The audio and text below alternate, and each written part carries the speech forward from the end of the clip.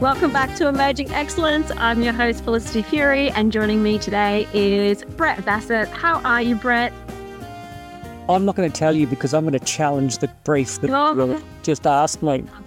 That is the topic for today's podcast. And Brett, this actually came from you because you were mentoring at one of our Elevate Immersive Leadership Experience days. And at the end of the day, we were wrapping up and we asked, is there any advice that you give people in the room? And you said, challenge the brief. And it was a real aha moment for me. I'll still remember where we are at the rooftop in Anzac Square at the Hub co-working space. And it just made me realize, one, how often I don't challenge the brief. I think I'm really accepting of the brief, and maybe that's a career in engineering going build the road, and I go, okay, I'll go build the road. And the second piece was thinking about it from a leadership context and how powerful asking the right questions is. And it's just gotten me thinking. I think that was about 12 months ago that you said that. And even running a business, it's gone, I'm going to challenge myself on my own brief. And is this the best way to do something? So, Brett, thank you firstly for that wisdom, your wisdom worker advice. How do you think about challenging the brief? Is this a question that you ask yourself regularly? I don't know. I don't just ask myself. I ask the people I work with. And I look at this from an accountability perspective. So the higher you go up the ladder, the more the accountability rests with you. Whether that accountability is in respect of somebody saying yes, somebody signing a document that says we're going to commit, or whatever it might be. And so for me, I think that the reason that this is a really great topic for me is because I live it and breathe it every single day. And the greatest example is if somebody gives me something, I say, do I have delegation to do this? Now, we've got a big delegations framework, and I always get a brief that says, blah, blah, blah, we need you to sign this, right? But I think that the reason that this is important is decisions that we make can be a positive or a negative. And if we just accept what's before us, then the question that I have of myself is, am I actually adding value to this process? So part of the reason I challenge the brief is to add value. Is there anything that you've missed or that I could add value to as part of the brief? Or is there a risk that we haven't considered? Or is there a benefit that we haven't considered? That type of thing. So for me, Felicity, challenging the brief isn't saying that you don't respect or that you don't believe. It's actually saying, how can I, as the leader, add value to something that's before me? One of the questions we've been asking ourselves a lot lately is, how can I do this 5 times faster? Is there a tool or a resource or something out there? And it kind of fits into that innovation framework of.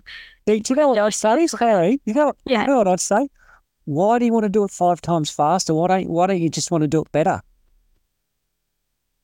Well, I think it just has this change of parameter to go, it makes me think, am I wasting time on this task? Because I think I get very set in my ways about doing things where Michael, who you know, my business partner, I feel like he's constantly changing. He's looking at new ways of doing things where, I don't know, I feel like I'm a bit more a laggard, or maybe I'm, not accept. I don't know what it is. I'm trying to think of it, but it's a mindset, I think, too.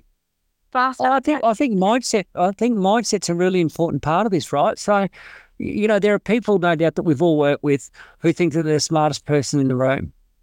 So one of the reasons that I like to challenge the brief is particularly when you have those narcissistic people that might be working around you. And I've had some people in different roles that were narcissistic above me, right? And so I used to challenge what they were asking me to do simply to make sure that I understand so that I could deliver, so that I wouldn't get roused at or whatever, might happen. And so for me, the mindset piece around challenging the brief, I think, needs to be focused on what is it that you're being asked to do, what is it that you're seeking to achieve, and importantly, what are the questions that might actually help you get clarity about the deliverable. So for me, I think it's I don't just simply say why or what or how. I literally focus on what's before me and then have a different frame through which I look at stuff.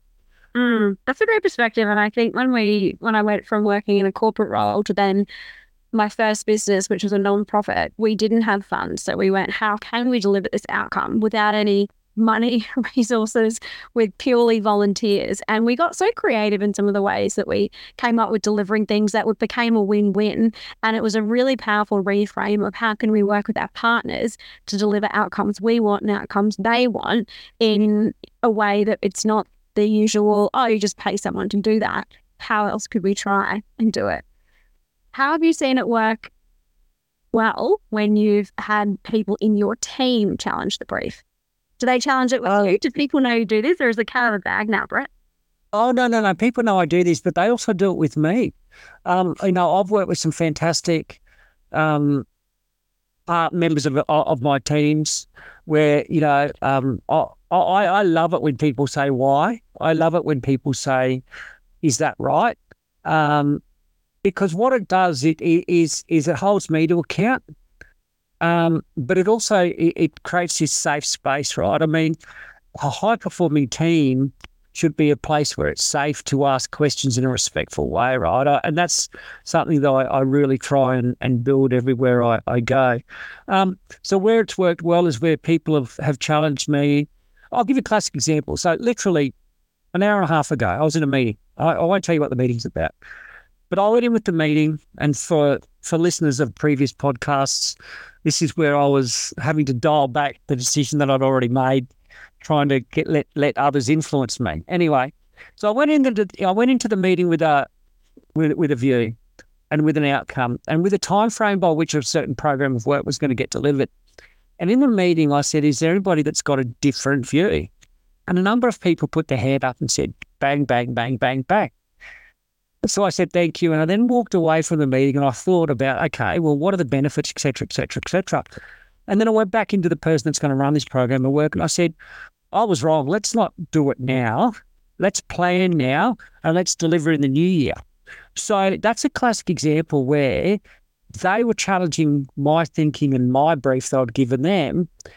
And it actually enabled me to make a better decision, if that makes sense. So that's a real life example, literally from today. That's great. It's so fascinating when you ask people, what do you think we're trying to achieve here? And then they give you something that's completely different from what you expected. And I think it's a great tool as a leader as well to even ask people, what do you think the brief is? And I'm even thinking about my children here and my 3-year-old where we go, do you know why we're doing this? Or, what are we about to do? And he tells you something completely different, even though you've just told him exactly what we're going to do. And you go, wow, that's a real insight into my communication. Maybe I wasn't clear about my communication, but also what's their interpretation of what we're trying to achieve here. And just by asking and verbalizing, it can be really powerful to check if you're on the same page of what even is the brief, Brett.